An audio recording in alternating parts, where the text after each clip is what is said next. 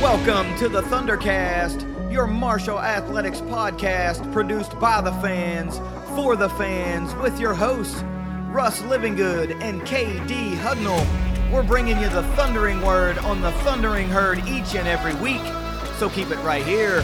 The Thundercast is on the loose.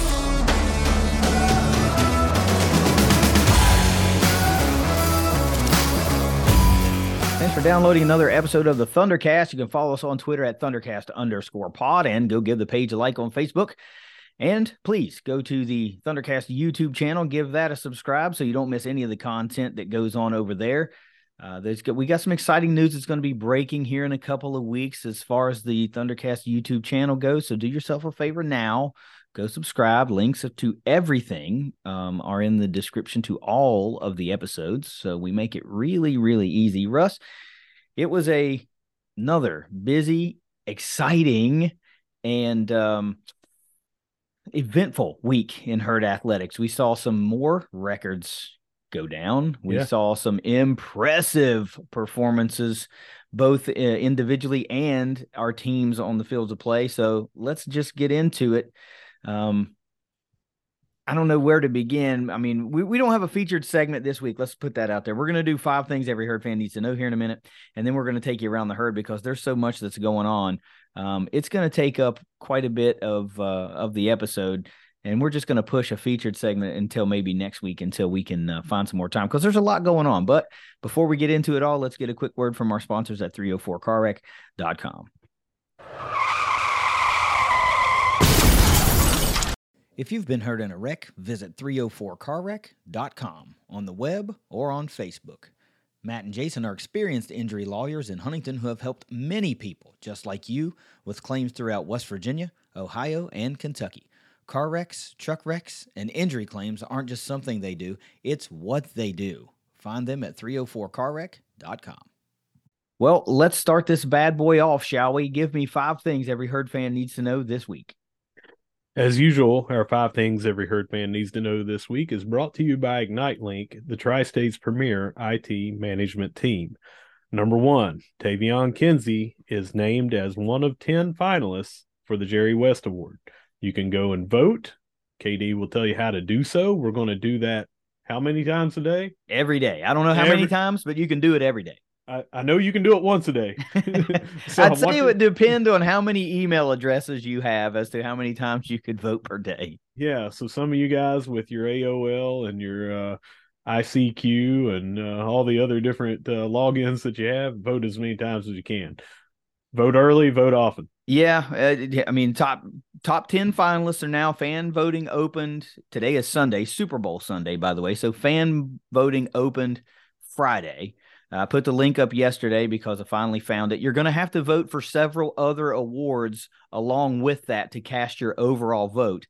But, whatever. I don't care who you vote for or everything else, as long as you vote for Tavion Kinsey for the Jerry West Award. But that's a big deal. We need the herd universe to rally around this. Make sure you cast your votes every day. Just leave a tab open on your phone that goes straight to that so you can go every day and vote. But let's get behind Tavion. Let's really push the votes his way and see if we can make a difference because, man, he's had a great season. We're going to talk about it a little bit more, but he's had a great season and is definitely deserving of being a finalist for the Jerry West Award.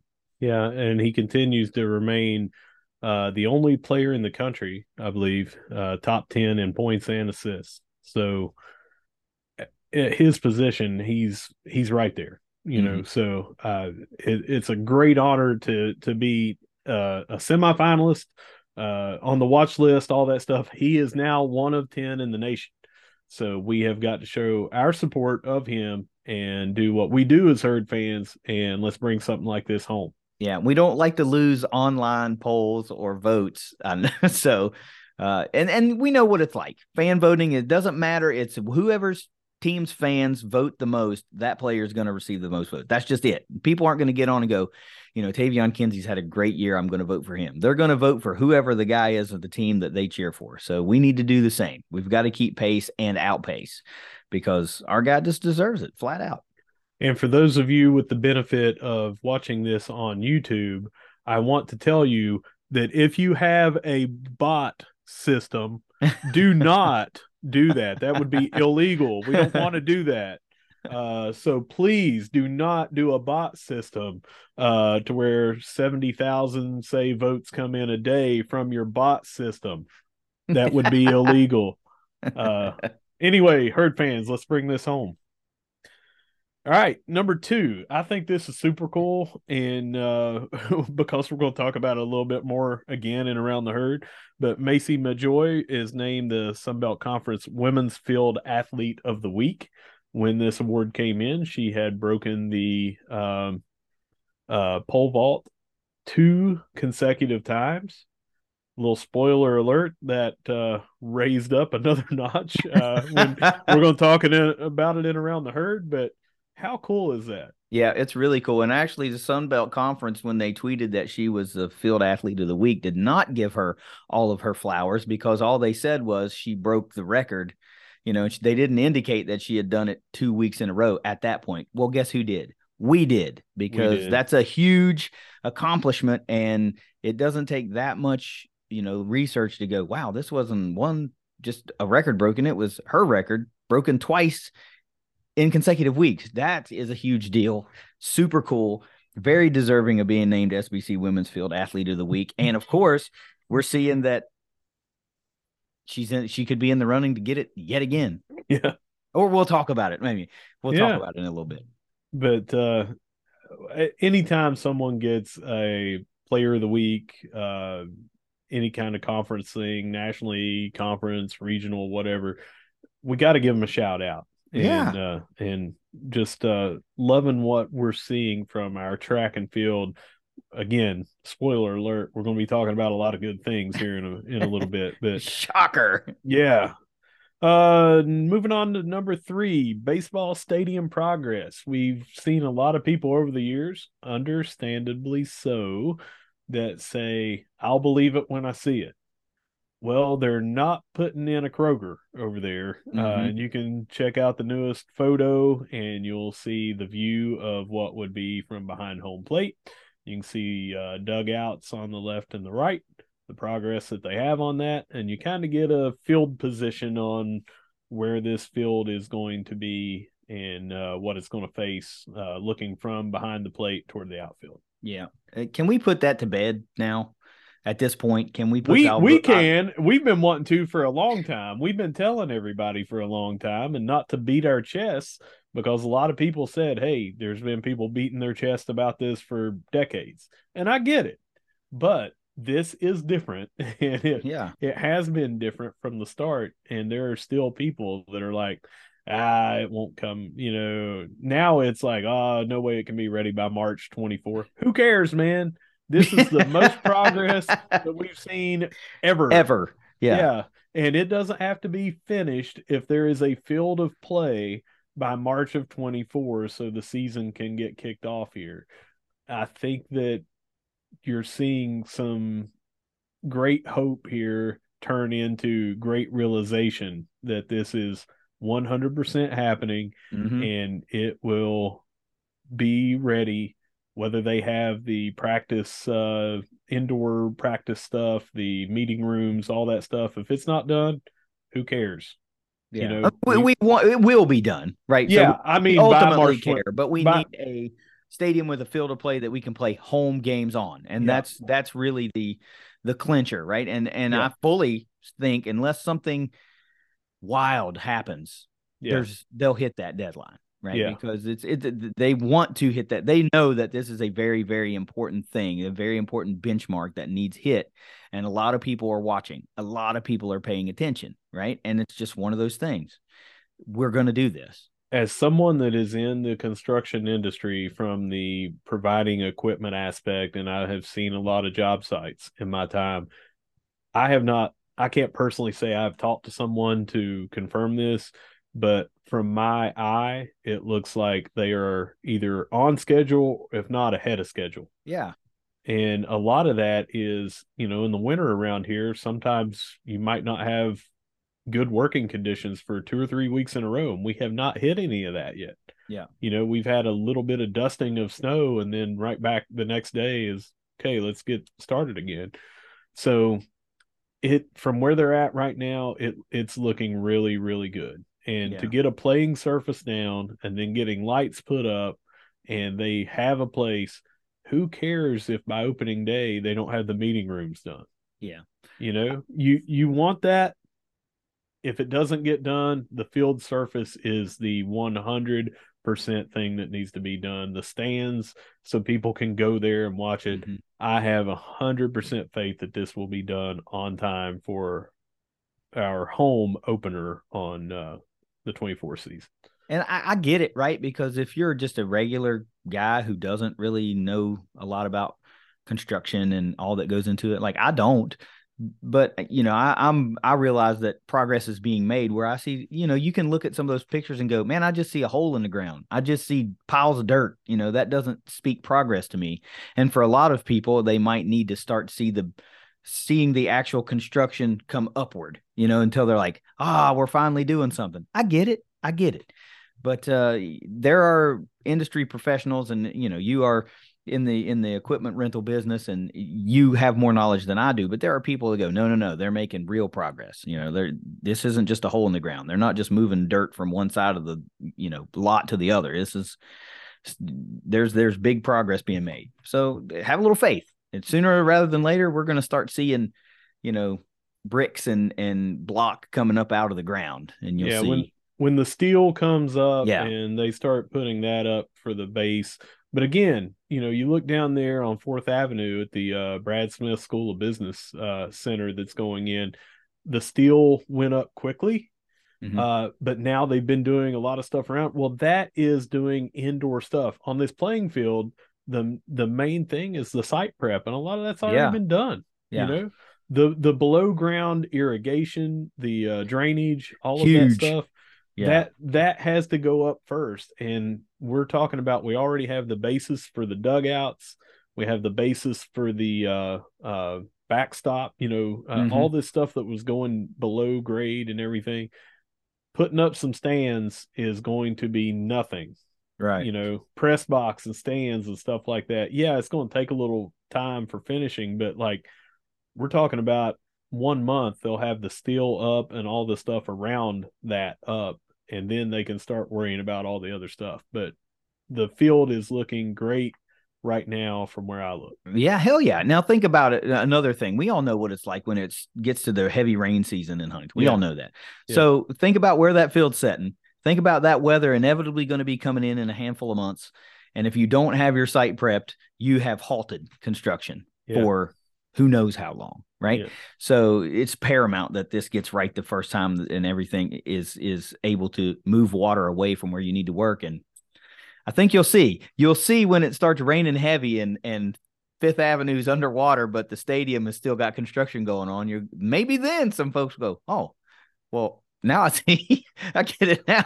They're kayaking down Fifth Avenue, but there's construction going on a baseball stadium. I get it. Okay, maybe this Well, was legitimate work. I would say that by late summer, when they've had several months of great weather, so like, late summer getting ready to go into the fall, when August turns into September, it will look a lot closer to a baseball stadium at that point. Mm-hmm. But again, they're not building Great American Ballpark in Cincinnati. They're not building something like that. We're going to have seating for 2,500 or something, seating for 4,000, whatever it ends up being. We're not talking about that this has to be some great big coliseum or arena or stadium. This is a place where the surface is the main draw. Mm-hmm. You know, Mm-hmm. we need to have a playing surface, Mm-hmm. and to be able to get that done first, and then your stands and your press box and all that is going to come next. I have a great feeling that they're not going to start on the ancillary buildings and such until much later. Yeah, I would agree. Yeah, I would agree. yeah. All right, so let's move on to number 4. Here's a little bit of exciting news. Late breaking, very late last night. Mm-hmm. This went from something that we were going to talk about that was more about, hey, here's one external name that has been tied to this, to now we can confirm that defensive coordinator for the upcoming season will be Georgia Tech's linebackers coach from Yep. last year, Jason Seymour. Yep. It had been reported, and we had reported that he was the special teams coordinator / nickels and safeties coach. And that's what his role was going to be in 2023. He was the linebackers coach for 2022 for Georgia Tech. But he's been in the coaching game for a while, been around, and had some success. Now, I guess it depends on what your definition of success is, but not that long ago, just back in 2021, I think the stat point that's sticking with most folks is 2021. He was a defensive coordinator at Valdosta State in Georgia, and they were national champs. So he orchestrated a national championship defense just a couple of years ago. Got the call up to Georgia Tech again for his second stint in 2022 to be the linebackers coach. Prior to going to Valdosta State in 2021, he was a defensive analyst for the Yellow Jackets in 2019 and 2020. But he's been a defensive coordinator several times throughout his career. He's been in the coaching game since 2006, where he started out as defensive coordinator at Round Valley High School in Arizona. He's originally from Arizona, by the way. Played his ball at Adams State. And I don't know about you, but every time I hear Adams State, I think about that Key and Peele East-West Shrine all-star skits that they do, because one of the guys went to Adams State. But anyway, fairly quick trajectory, right? Started out in 06, then goes to Colorado School of Mines, then back to Adams State as a co-DC and special teams coordinator, then up to Tulsa, Oklahoma State as a defensive assistant, back to Colorado School of Mines, over to Montana as a special teams coordinator and defensive coordinator the following season, then over to Temple. And that brings us to Georgia Tech, Valdosta State, and Georgia Tech again. And now as defensive coordinator for the Herd. Now, what's that mean? Heck, he inherits one hell of a defense that's loaded with players and playmakers.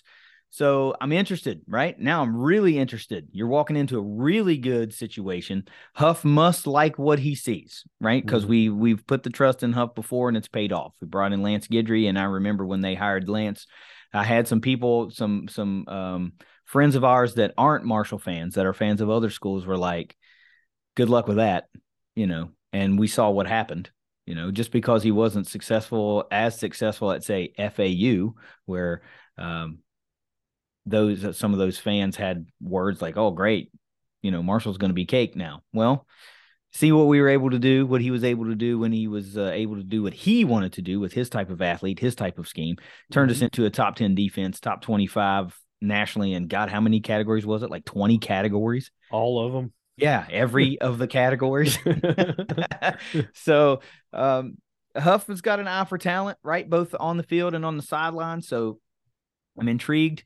Of course, I'm not trying to take any shine away from Coach Seymour, because we're really excited to have him. But now a lot of my attention turns to what are some of the moves that are going to be made with our assistants, right? Because we're all really high on Shannon Morrison. We're all really high on Ralph Street and Chevis Jackson. And we want to know, will those guys be retained? Because they did a fabulous job with their particular units. And but, there's always change with a coaching change, and a coordinator's a big change. So we'll see how that goes. But I'm really excited. I'm happy. Now we know who's heading up the defense.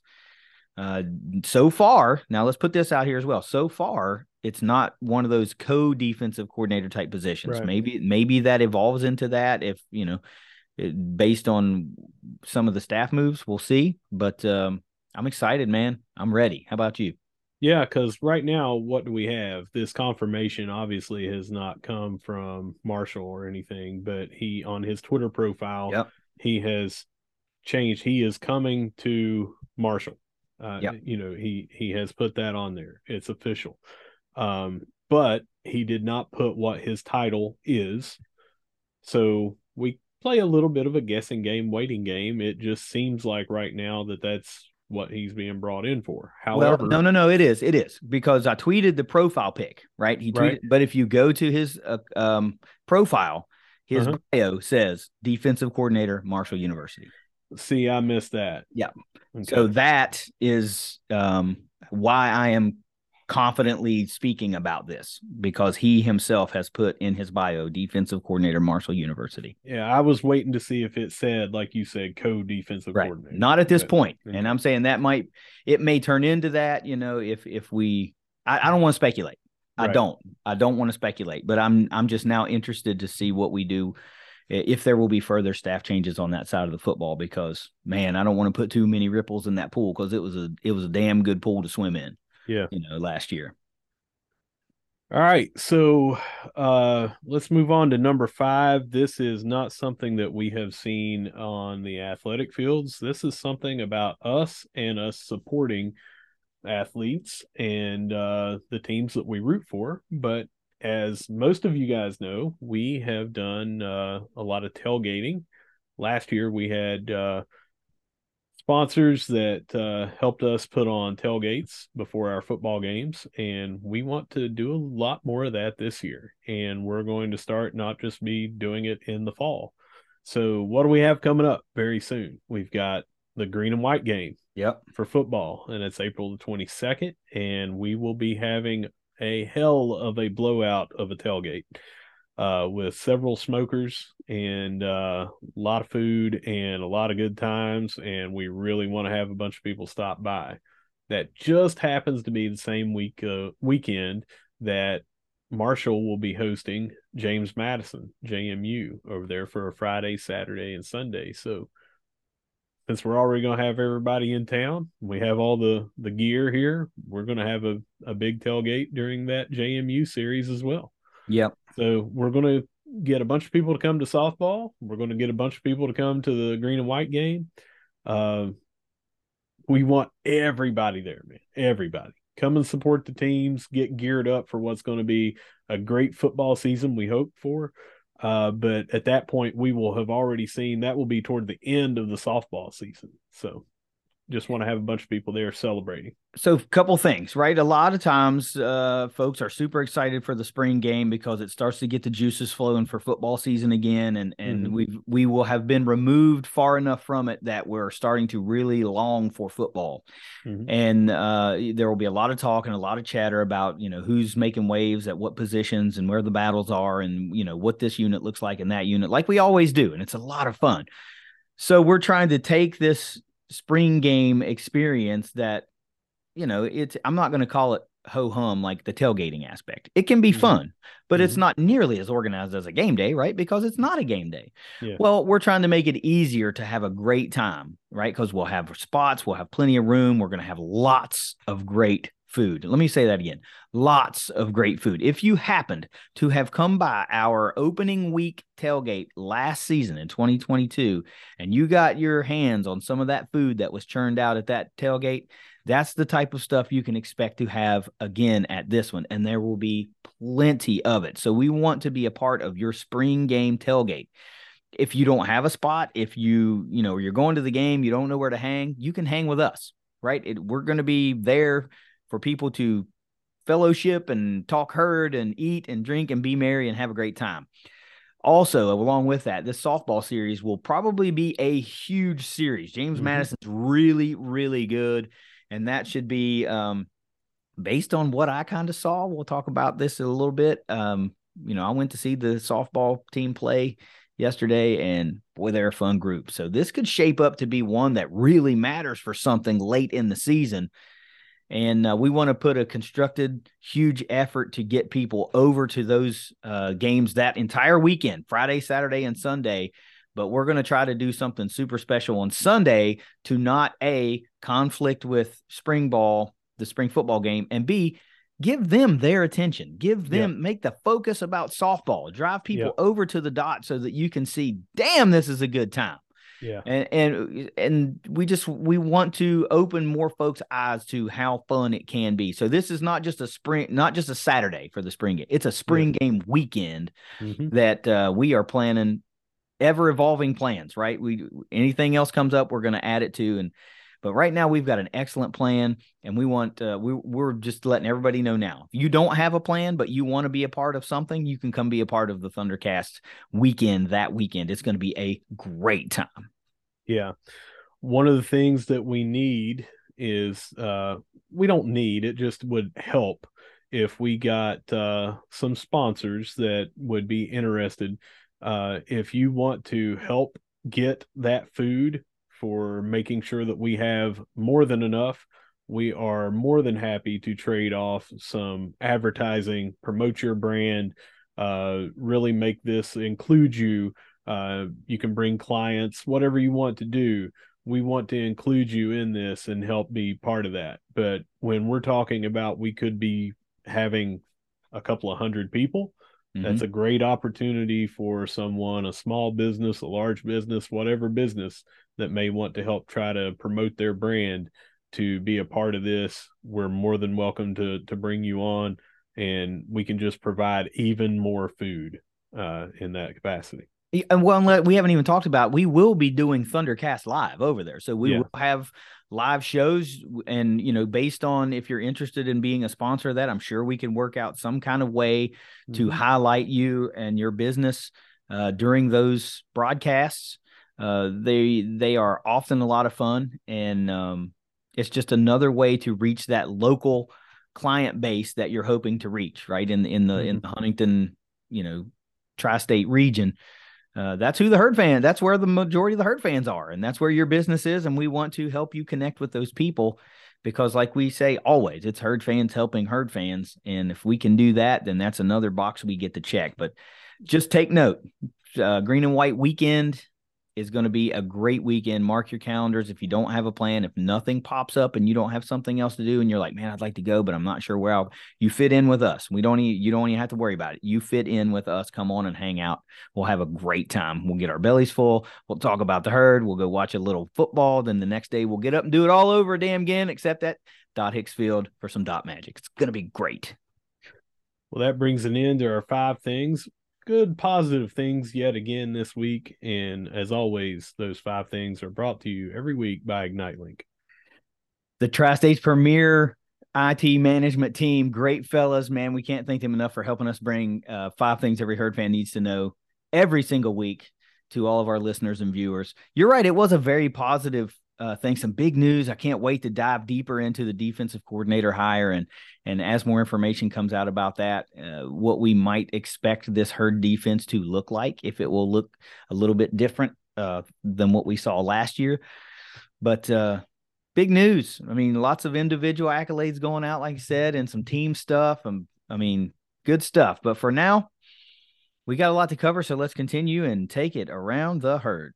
All right, we're going to start off with tennis. And as you may recall, when we were doing the show last week, the match ended right while we were doing the show, and KD brought you the up-to-date score on that Penn State game. Well, the very next day, we hosted VCU, Virginia Commonwealth, and we beat them. We lost to them 4-3. We had wins by Emma Vanderhayden and Johanna Strom in doubles. This is the only mistake I'm ever going to make Johanna on this show. the Thunderstrom. We also in doubles, Gabrielle Clarat and Reiki Geller. And we had a singles, we get down to it, win by Johanna Strom again, and a singles win by Aisling McGrain. So we ended up coming up just shy, but that has been kind of a theme these last few different matches and meets and everything. So unfortunately it has. And we started off hot 3-0, and they eked back Kentucky 4-3, but then they dominated the second 2 to start off 3-0. And now we've seen a 3-match skid, and it's been far tighter. Like, they're right in them, and then, lose it at the end. And that's kind of a bummer. And that VCU one was just the first of a few to start this skid. Well, the second. Penn State was the first. Yeah, second. And the end of that was this Friday up at Morgantown, where WVU also beat us 4-3. But we picked up wins by Vanderhayden and Strom in doubles. And Aisling McGrain and Sophia Hurion in doubles. Then let's see here. Doroteja Joksovic won in singles. Johanna Strom won in singles. And we had two different singles matches where they lost 7-5 Yeah. in the last set. And that is what flipped us from could have won 4-3 overall, and we lost 3-4. So I was following along on the timeline, right, on this match, just because, tennis was going on and I was paying attention. And we were up 3-1. And I was like, man, we're going to cruise to this one. And then it just kind of fell off a shelf. And I was like, damn it.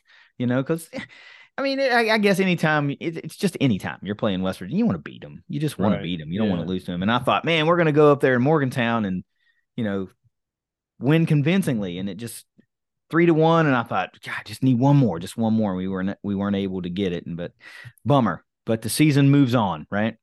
And it's important to note, if you go to Herd Zone or on the app, which we're constantly telling you to download, when you look at the box score, it will actually tell you, because most of them are playing at the same time. Mm-hmm. So it will tell you the order of finish of these matches and everything. So when you're looking down here, it might say, well, we won our first 4. I can't believe. Well, that was just match 1. It might have been the third that ended or whatever. So just note that on the box score, just a quirky thing about how they're listed, because they're all played simultaneously.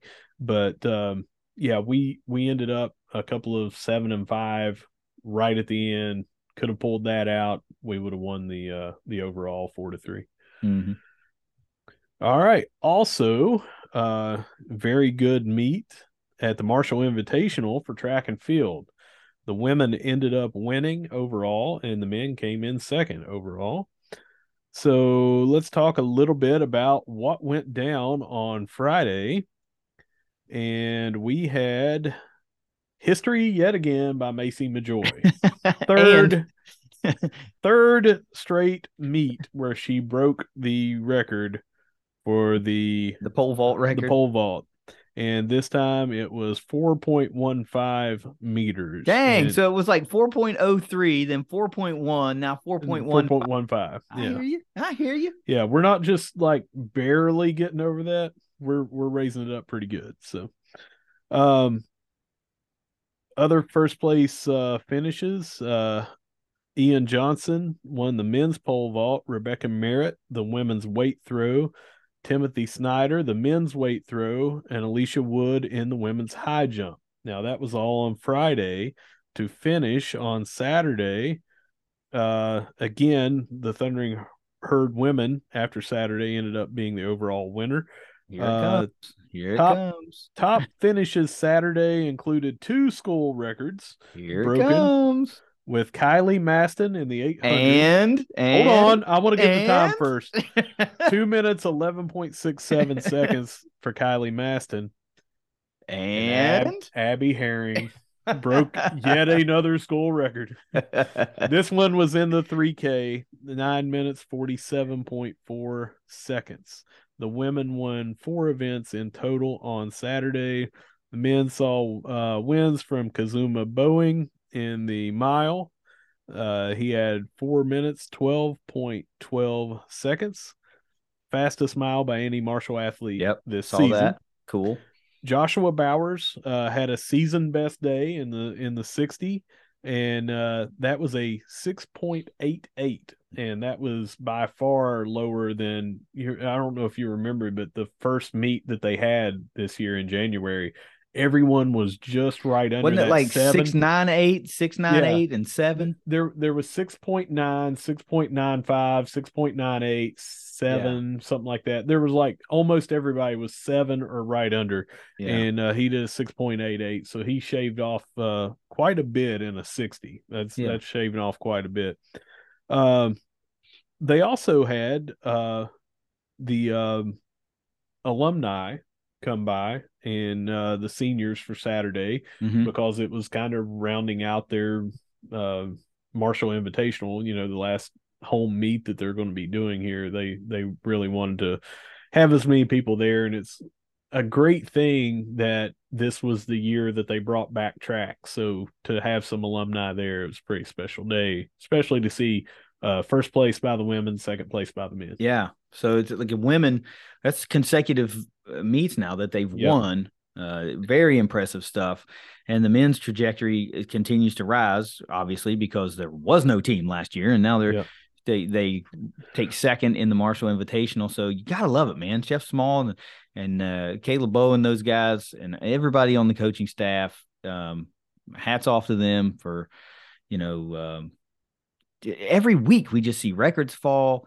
We see new records set. I mean, this is just great stuff. I really hope more and more folks every week when we get on here and do Around the Herd, I hope more and more folks go, dang, I am really going to start paying attention to track and field, or I'm glad I started following track and field. This stuff is exciting. It's really exciting. I'm really happy for both of those programs, all those coaches and athletes. It's so cool, man. And now they get to take those talents and all these records that have been falling over the last 3-4 weeks and take them to the Sun Belt Championships coming up on February 20th and 21st. I am here for it. Same, man. And we have been talking all kinds of times about various sports, how it doesn't matter if you win the overall meet. I mean, again, yeah, you want to. We want to, but it matters about competing against yourself and your own times as much as it does competing against the other athletes that are in there. But anybody that has ran a race or done any kind of competition like this, you know that the other athletes kind of push you to do your absolute best. So you're not just doing it on a practice facility running against your own clock. You're running against the people right next to you. You're jumping against the people right next to you. You're throwing against the people right next to you. So all of this kind of leads up to the track and field championships of the various different levels. And the first one that we have is the indoor, and that's coming up February 20th and 21st for the Sun Belt Conference. So that's the first one that we'll be getting out of the way. That'll be coming up in next Monday and Tuesday. So we'll have a lot more about that on a little bit next week, you know, previewing. Hopefully, man, I don't know. Hopefully they'll throw that up on ESPN Plus or something. I would love that would to be able to really watch cool. it. You know, I mean, they don't do that for most of the things throughout the, you know, the individual meets, but for it being the Sun Belt championships of the indoor, it'd be really cool to be able to follow. Yeah, I agree. I understand why you don't do individual, you know, meets, because hey, you might be competing at a school that's not an ESPN school, right? But or like in the Chris Klein Athletic Complex, like it's probably not outfitted to be able to broadcast a meet, you know. So, but for the championships, I hope that they're at a venue that is for that, that is set up to do that. And it would be really cool to be able to watch some of our record setters and high performers like make a final go of it at these indoor championships. That would be super cool. I haven't looked to see if that's going to be available. I'm just saying, if Keith Gill's listening, which he probably is, then we really want you to make that happen. Yeah, Keith, call us, man. Let's make something happen. All right, we're going to switch it on over to softball. And again, you were there in person for the third game here that we're going to talk about, but they got 4 games in down there at Florida. And they opened the season on Friday with an 8-1 victory against Portland State. They ended up losing to Butler 7-6 on Saturday day, and then Saturday afternoon to evening they beat Colgate 5-4. That's the game that you were at. And then early this morning, they got a rematch with Butler and they won 7-3. Yep. Before you give your little recap, I want to let everybody know that next weekend they will have 5 games in the Chattanooga Challenge.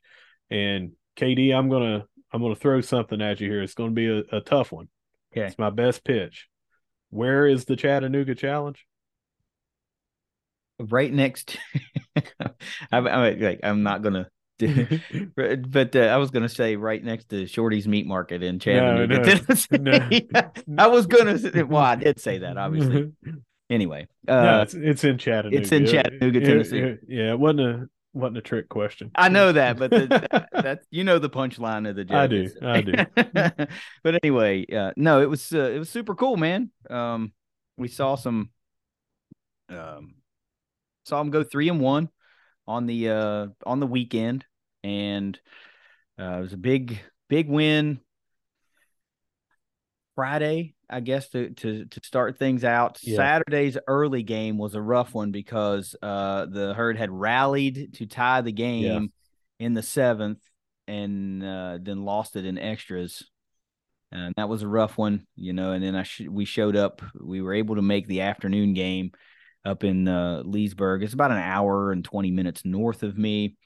And that was a pretty big tournament. The complex there was pretty cool. They had like 3 or 4 different fields, you know, with like the centralized concession stand type deal. And there were some big schools there, Big Ten schools. Minnesota was there, Michigan was there. We saw, you know, Portland State, of course, who the Herd played, Butler and Colgate. I even saw Western Kentucky there. And the Herd, there was a big tournament. And the game that I saw the Herd play Colgate was actually Colgate's second consecutive game. They had just gotten done beating Minnesota when I got there, and then they turned right around and played the Herd. And I'll tell you what, even though that game ended 5-4, it never should have been that close, and I'll tell you why. Um, Again, I'm not the one to call balls and strikes, argue balls and strikes, but that umpire behind the plate was being so inconsistent to Sid Nestor. It was egregious. I mean, for 6 of those 7 innings, it was egregiously bad. She was not given an area to work, right? Like you weren't getting the inner half of the plate. You weren't getting the outer half of the plate. You weren't getting the corners. She wasn't calling them high or low. So you didn't know where to put it. Right. Mm-hmm. And so many pitches. I mean, my wife, you know, she's a former softball player, high school softball player. And she's sitting there going, I don't know what more she can do. Mm-hmm. You know what I mean? It's like, she was like, this is frustrating. And I don't even have a player in the game. This is just frustrating to watch it because she's not getting any feedback on where she can place the ball, but she just kept on freaking fighting. And when it came to crunch time, boy, she got dialed in. Man, she got dialed in. That mitt was popping all game long. She lost no velocity. It was an amazing effort. Sid Nestor's the real deal. This was the first time I'd seen her in person. I was excited to see that, and she did not disappoint. Man, what an effort. But let me tell you where the game turned. Okay, this is where Marshall got a little flustered, because there was a little bloop in the foul territory right on over the third base side. And Sid Bickle was on a line to go get that ball, man. And she made this unbelievable diving catch in foul ground to what was called an out. The third base umpire called it an out. And they met. Then they thought about, no, let's talk about this. And that umpire was overruled. He was literally a foot away from the call, and he was overruled, and they, you know, took everybody back. All right, out comes off the scoreboard, batter back to the batter's box, and Colgate busted for 4 runs off of that extra life. It was bad, man. That changed the trajectory of the game, and Marshall couldn't get anything going. They were down 4-3 at that point, and a couple of innings went by, 4th, 5th, 6th. They just couldn't get it going. And then they busted the bats out in the 7th, a couple big doubles, some slappers that moved the runners over, put ourselves in scoring position, and ultimately we ended up plating 2. And when Sid came out for the bottom of the 7th and walked into the circle, I knew, despite all that she had faced with this umpire and not getting any calls, somehow I knew Colgate stood no shot. Like, she was dialed in and locked in and was like, all right, that my team got me the lead back. You guys have no shot. And she went out there and put on a clinic in the bottom half of that 7. It was awesome. This team is gritty. They do not quit, much like we talk about the women's basketball team. Never quit. They're never out of it. Dude, they just didn't freaking quit. It wasn't going their way. They got a little flustered after that overturned call. They gave up some runs, but they regrouped, and they just kept on chopping wood. I mean, I can't say enough about them. Last year we would have just been like, all right, no big deal. We'll knock 2 or 3 out of the park and we'll be back in this in no time. And that's just not how this team's really built this year. I mean, Autumn Owen took one out in the game that I saw. But everything else was, gap shot here, moving a runner over there, that type of thing. It was cool, man. They didn't quit. They pulled out the win. The lightning alarms went off with 2 outs in the bottom of the 7th. And Sid had like a 1-1 count on the batter, and the alarms went off, and they wanted to stop the game. And the person who has to go into the dugout to tell the coach it's we got a delay, like everybody in the crowd was like trying to hold her up from getting into the dugout, like asking questions, like hey, take a slow walk here, whatever. And Sid was able to get off 3 additional pitches, and that was enough to end the game. Awesome way to close that one out. I was so glad that I was there to see that one in person. I cannot tell you, get to the dot as often as you can this season. This team is so entertaining to watch. So entertaining. You will not be disappointed. And it's free. You can't beat that. Hearing all that about what she went through in that adversity, let's go over her season stats so far. Yeah. Keeping in mind that they have played 4 games. 3 appearances, 3 games started, 3 complete games, 21.0 innings pitched. 5 earned runs only in those 3 games, in 3 complete games, for an ERA of 1.67. Unbelievable start to the season. Marshall sits now at 3-1. Of course, all 3 games that Sid has started, she's 3-0. And they dropped that other one 7-6. Just a heartbreaker of that on that loss. But a lot to look forward to. Totally different team, as anyone that listened to what Coach Smith Lyon said, that they were going to be a different team. This year's more about get them on, get them over, get them in. Mm-hmm. And that's what they're doing. And it's great to see, again, that Butler game already getting to come back and do a little bit of revenge and beating them convincingly earlier today. So let me clarify a couple things. There's still plenty of pop in this lineup. Sure, right? There is. Autumn Owen can take him out any moment. Yeah. Bub Faringa has got to pop. There's 3, 4, 5 gals that can do it at any moment, with any swing. And there's still 3, 4 other girls that can take them out if they get the right swing on the right pitch. So don't get it twisted. But what it is I just don't see Marshall being one of those top teams in the country in home runs this year type deal. But there's still plenty of firepower in the lineup. But one other thing about Sid that I got to talk about. I don't know what her strikeout numbers are. You didn't mention that, but let me just They didn't have them listed. Okay, whatever they are, you need to add about 5 to that, at least from the game that I saw, because there were many 5, 6, 7 times that a player should have been rung up and walking back to the dugout on. I can't imagine what the size of that strike zone was. I mean, it was hard. It was tough, but it just speaks to how really good that she is to have to deal with something like that and still come out victorious. It's just an awesome effort yesterday. So do yourselves a favor, get out and see these girls at home every weekend series, every series they're at the dot. You gotta be there. You've got to be there. They are so fun. If you go once, you'll go back. Guarantee it. I guarantee it. They are that fun. Where are we going to now? We're going to women's basketball, and they have been rolling. As most of you know, they had 6 wins in a row, and 5 of those they were trailing at halftime. And we just keep seeing this team scratch, claw, do whatever it takes to come back from, even the most seemingly insurmountable odds and deficits late in the game. And they did that again on Thursday against Coastal Carolina. They trailed late in the third quarter, or in the fourth quarter, and they ended up coming back and I don't want to say running away, but they were it wasn't a last second win. They won 65-60.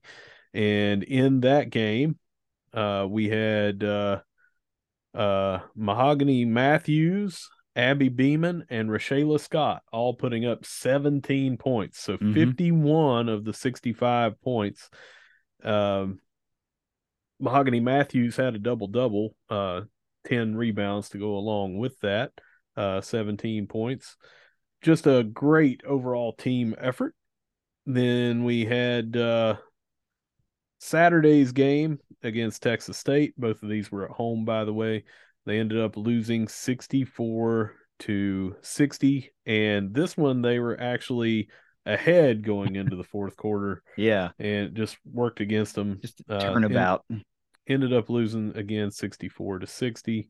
And in that game, we get down to it here. Rashayla Scott had 19, Abby Beeman had 12, Sydney Scott had 11, and then Mahogany Matthews had 7, and Shania Wright had 7. More spread out, just could not bring home the victory. But again, they had won 6 in a row before that game. They are doing great job heading into what's coming up very soon, conference championship. Yeah, they're 15-10 now after that one. Texas State's a pretty good team. They're an 18-7 team. So, Yeah. for everybody that's not following women's basketball, especially conference wide, you don't know who's, really good and not. This is not a bad loss for the Herd, right? Because Right. this is an 18-win team. Now, look, Texas State caught a little bit of fire in the fourth quarter, and that was ultimately the difference in the game. But if Marshall's got to be down at halftime to win, then okay, I'm good with that. The first time we see them in a while be up at halftime, they ended up not being able to close it out. But we can't again say enough about what Tony Kemper and this staff is doing. These players bought in fully, and they have been playing some good ball. And I'm not going to let one fourth quarter run by a good Texas State team erase what we've seen over the last month, because it's been a really good turnaround and a really positive trajectory for this team. They just need to regroup and look forward to heading on the road, making the Georgia swing next week. They got Georgia Southern on the 16th, and they got Georgia State Saturday on the 18th. Both of those teams, Georgia Southern's fairly similar to the Herd. They're 16-17. Marshall, like I said, is 15-10. Georgia State's a 10-17 ball club. So look, this is a great opportunity to go on the road in the state of Georgia, come back home with 2 wins before they have to face Old Dominion back at the CAM, on February 22nd. So 1-1 on the week, or since our last episode. But hey, like I said, a fourth quarter run's not going to erase everything that we've seen over the last 3-4 weeks of good that this Herd women's basketball team's doing. No time like the present to go on a run and regroup after a loss. We just saw it, so let's see it again. Yeah, and a minute and a half to go in that game, Marshall and Texas State were tied 60-60, Yep. and Marshall just could not hit anything at the end, and Texas State made 4 free throws is See? all it was over There the you go. last minute and a half. So, a basket here, a basket there at the end, just a bounce difference, a loose ball going their way, a rebound going their way, Yep. all that little thing. We're talking about very likely 7 straight wins heading into these games.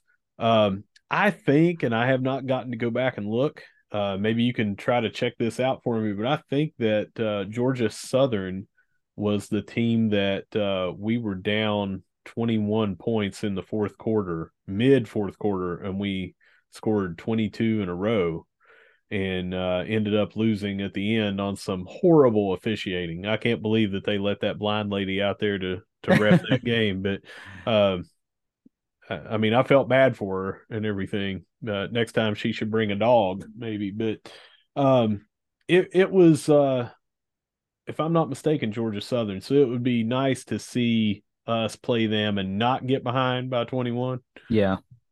Yeah. And see what we could do there. Yeah, I'm not 100% sure that was a narrow loss. It was an 83-80 loss. That's the game. That's the game. Okay. Yep. Going back. But look, credit to Texas State, because in this game they scored more points in each quarter as the game went along. They started out slow with just 9 and ended with 25 points in the fourth quarter. That was totally the difference. Marshall still put up 19 points, but you lose by 4 and they were outscored by 6 in the fourth quarter. So there's your difference right there. So, this team is still very, very good, and still getting better. So what did we see the last time there was a loss? We saw a 6-game win streak. Yep. Right. So, uh, like I said, this is a great opportunity to go on the road, get a couple of games in the state of Georgia, come back and face a really good Old Dominion team at the Cam, which probably will be, I don't know, but I'm guessing that will be senior day, maybe. I think that's the home finale. They go on the road to close out the season um, at James Madison. So, got to get these two here. All right, let's keep it with round ball and go over to the men's team. We recorded last week before that Louisiana game got played, Oh, and yeah. we ended up losing that game 77-67. We just could not get it going. Yeah. Taylor had the worst game in a Herd uniform that he's had. Uh, that guy has no quit. He just could not buy a basket, and he just seemed off all game. And it wasn't just him. I'm just saying that because I want to talk about how well he did in the two games Yeah. after that. Yeah. He came out and had his career best game against Coastal on Thursday, where we blew them out of the water. It was 92-74, but it never seemed anywhere near that close.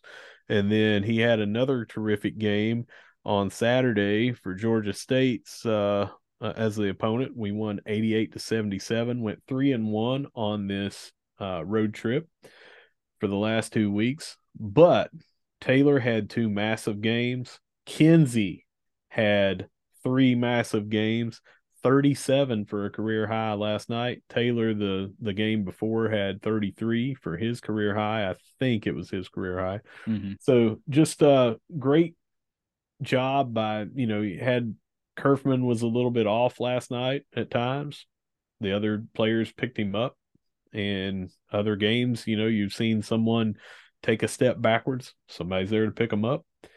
Just playing some really good basketball. Love to have that Louisiana game back, but I think that it'll look a lot different if we do meet them in the postseason.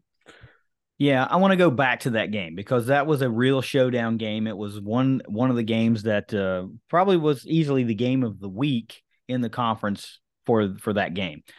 And Marshall was not really finding their groove. It was tough, and I was surprised that I don't want to say that we didn't get beat by more, but I am kind of surprised because we didn't play well at all. Played horribly, and we only uh, lost by 10. And if that's the best that Louisiana can put up at home in a packed house where they have all the mo and everything's going their way, I like our chances on a neutral court. I really do. And you talked about Andy Taylor having a rough night. It was really a rough night all the way around. It was. Taylor and Kerfman combined to go 6 of 25 for just 16 total points in the game. Mm-hmm. Tavion Kinsey was easily the best player on the court for the Herd with 28 points and 10 of 21 shooting.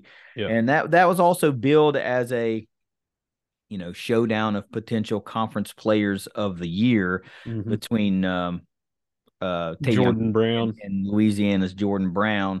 Now Jordan Brown gets the win, but Kinsey puts up more points in an effort. They had more support. It was more of a team effort and for the Cajuns. But hey, Marshall got a big bounce back win. One thing I'd like to tell you also is that Louisiana, since getting that win, has gone on a 2-game losing streak. Yeah. They lost to Southern Miss in an equally important game for the Cajuns. And then yesterday they took an L to Troy. And they didn't see that coming. Mm-hmm. So now all that has done is put us in a lock with them. Now they own the tiebreaker, but record-wise, we are even. In that game, Jordan Brown did dominate the boards against us, and that's something that we've seen in games that we've struggled in. We have got to do better on rebounding. So just something to watch. But it's also been kind of alarming, too, that getting Micah Hand-Logton into foul trouble, and I think that is a direct result of or the rebounds is a direct result of that. When he's on the bench, our rebounding goes down quite a bit. Well, it wasn't just quite a bit. I mean, that's putting it lightly. The Herd was out rebounded 47-25 against the Cajuns. I mean, damn. And Jordan Brown went for 27 or 26 points, 20 rebounds in Yeah. that game. He And had they are, 20 to our 25. yeah. So they really had no answer for him, especially when Han Logton was, out of the game. But still, all those things considered, think about that. If the Herd shoots a little bit better and if they decrease that disparity in rebounding, this is not a 10-point loss at all. It may be a 1-point win or a 2-point win, depending. So it was just deficient. I don't want to call it a perfect storm because Louisiana's good. They went out and won. They did what they were supposed to do. I'm not trying to say they're not good, but I'm just saying if Marshall has an average night in some of these categories where they had a below average night, they might not lose this game. But they come back against Coastal Carolina and go out in convincing fashion and get a big win, like you said, 92-74. And what was hilarious to me, some of those Coastal Carolina fans that we follow, and we follow each other on Twitter, it was like, this is a freaking home game for the Herd, man. Like, Yeah. what the hell's going on? Like, hey, when it comes to Myrtle Beach and West Virginians, you might as well just realize, like, we will take over your venue. Okay, we did it at the bowl game, and we'll probably do it next fall at the football game, against Coastal. But convincing comeback win in that one. And you mentioned again, Andy Taylor came out, had a career night, 33 points, 10 rebounds, double for him. Kerfman comes back and good bounce back effort, scores 20. Kinsey gets 17. And then that brings us to last night's game, another dominant game against Georgia State, the team that the Herd blew the freaking doors off of a couple of weeks ago. They get the win 88-77 behind a career high from Tavion Kinsey, 37 points on 12 of 19 shooting. He could not freaking miss. Andy Taylor goes for 26, and those guys do the vast majority of the damage.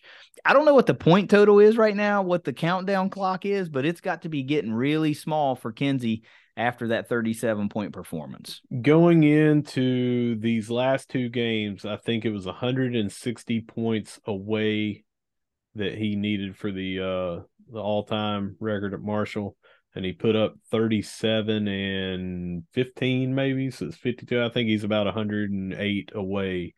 So something definitely to watch. We've got two games coming up here this week. Yeah. At the Cam, we need everybody to go to. I got a feeling that Saturday is probably going to be a sellout. I don't know. Hopefully Thursday will be as well. It's harder to get people in for a weekend evening game. But if I were you, I would not let anything get in between me and getting those tickets right now. I'd try to get them as quickly as possible. Last two times to see Tavion Kinsey on our home court, barring anything like we go to the CBI or something like that. Something like that where we host a game. Yeah, the last regular season games for Tavion Kinsey at the Cam, they're going to be special.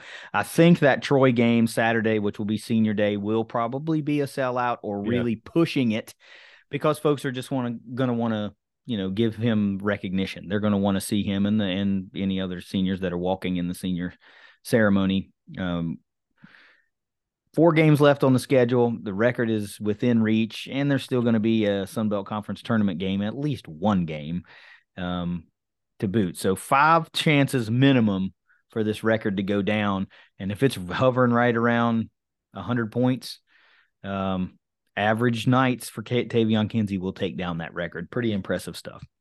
Now, I want to go back real quick before we move on from the basketball, but that Louisiana game, I had tweeted this out at halftime of that game, but listen to this.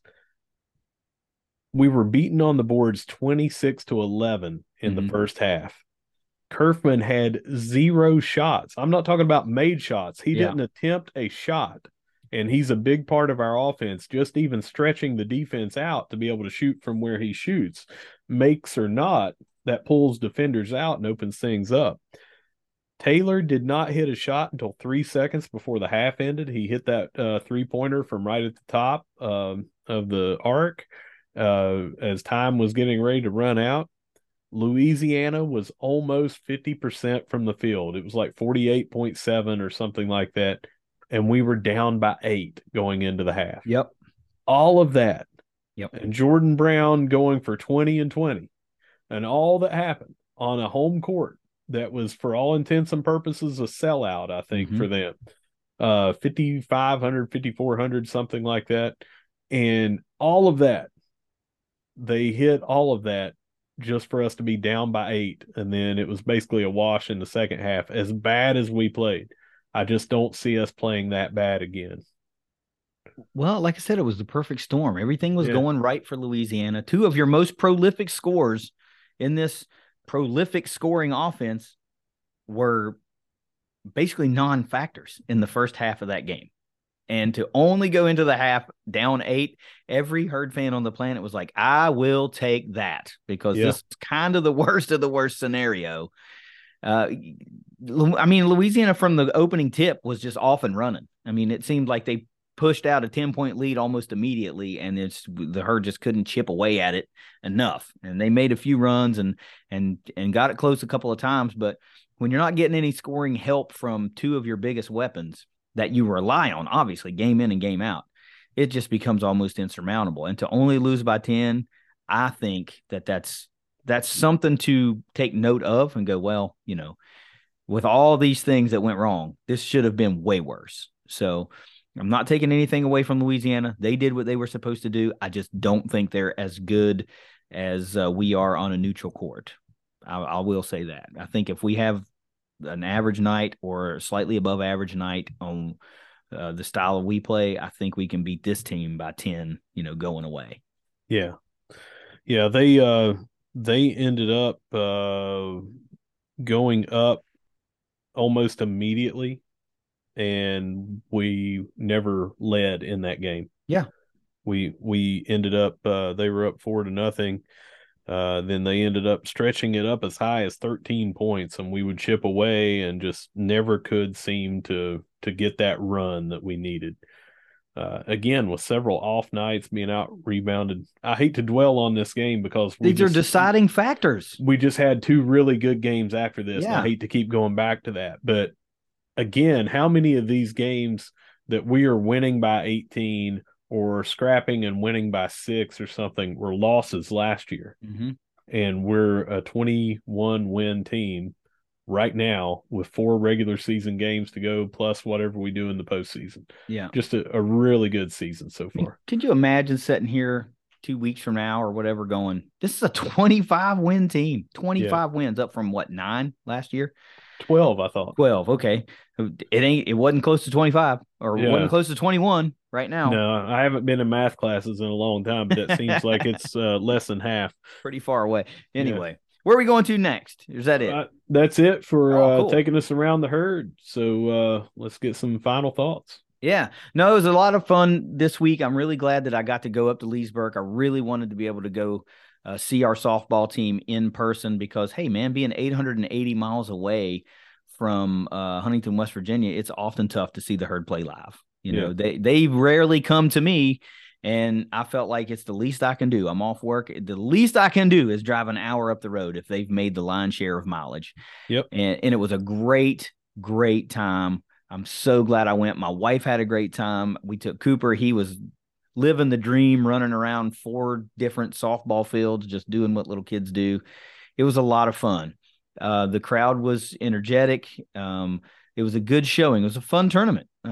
Some of those fan bases from some of those teams, you can tell that they use this as an excuse to get to Florida in February. Like the Michigans, the Minnesotas, there was a large contingency of people, and they're like, you know what? It's like a degree where we're at. Let's go to Florida. And it wasn't super hot. It was just temperate. It was nice. This team is so fun to watch. I just can't say that enough. You got to get out there and support them. It's so fun. So I'm really glad I got to do that. I'm looking forward to what we got coming up, things we're going to be talking about, both, surrounding Herd athletics and what we are working on and trying to expand. It's going to be great. It's going to be great. No cats out of the bag, but Thundercast is looking to enhance the fan experience even further in 2023. We put that on social media a while back, but that wasn't just a tweet. Like, our creative gears are churning, much like they always do when Russ and I get together and work on projects. So excited about that. Russ, let me have your final thoughts. If you got nothing, let's take this heck out of here. Yeah, I want to talk a little bit about our title sponsor, 304carwreck.com. I ended up having to consult with these gentlemen here recently, and they are just packed with knowledge. This is what they do, is vehicle accidents and dealing with the laws around that. So if you guys ever have any kind of situation where you're unfortunately hurt in a wreck and you need to have someone help you, please do not hesitate. Do not talk to the insurance companies and the adjusters alone. Let 304 Car Wreck talk to them for you. You will not be sorry.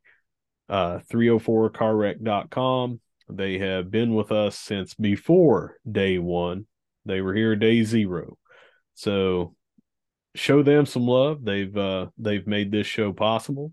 And anytime you or someone you know gets hurt in a wreck, please give them a call.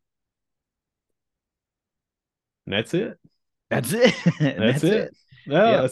That's my final word. So I'll go ahead and take us out of here by saying, if you see us at the Joan, if you see us at the Dot, if you see us all the way down in Leesburg, Florida, no matter where you see us, we're going to be saying, go Herd. Go Herd. It's the Thundercast. We'll see you next week. Later.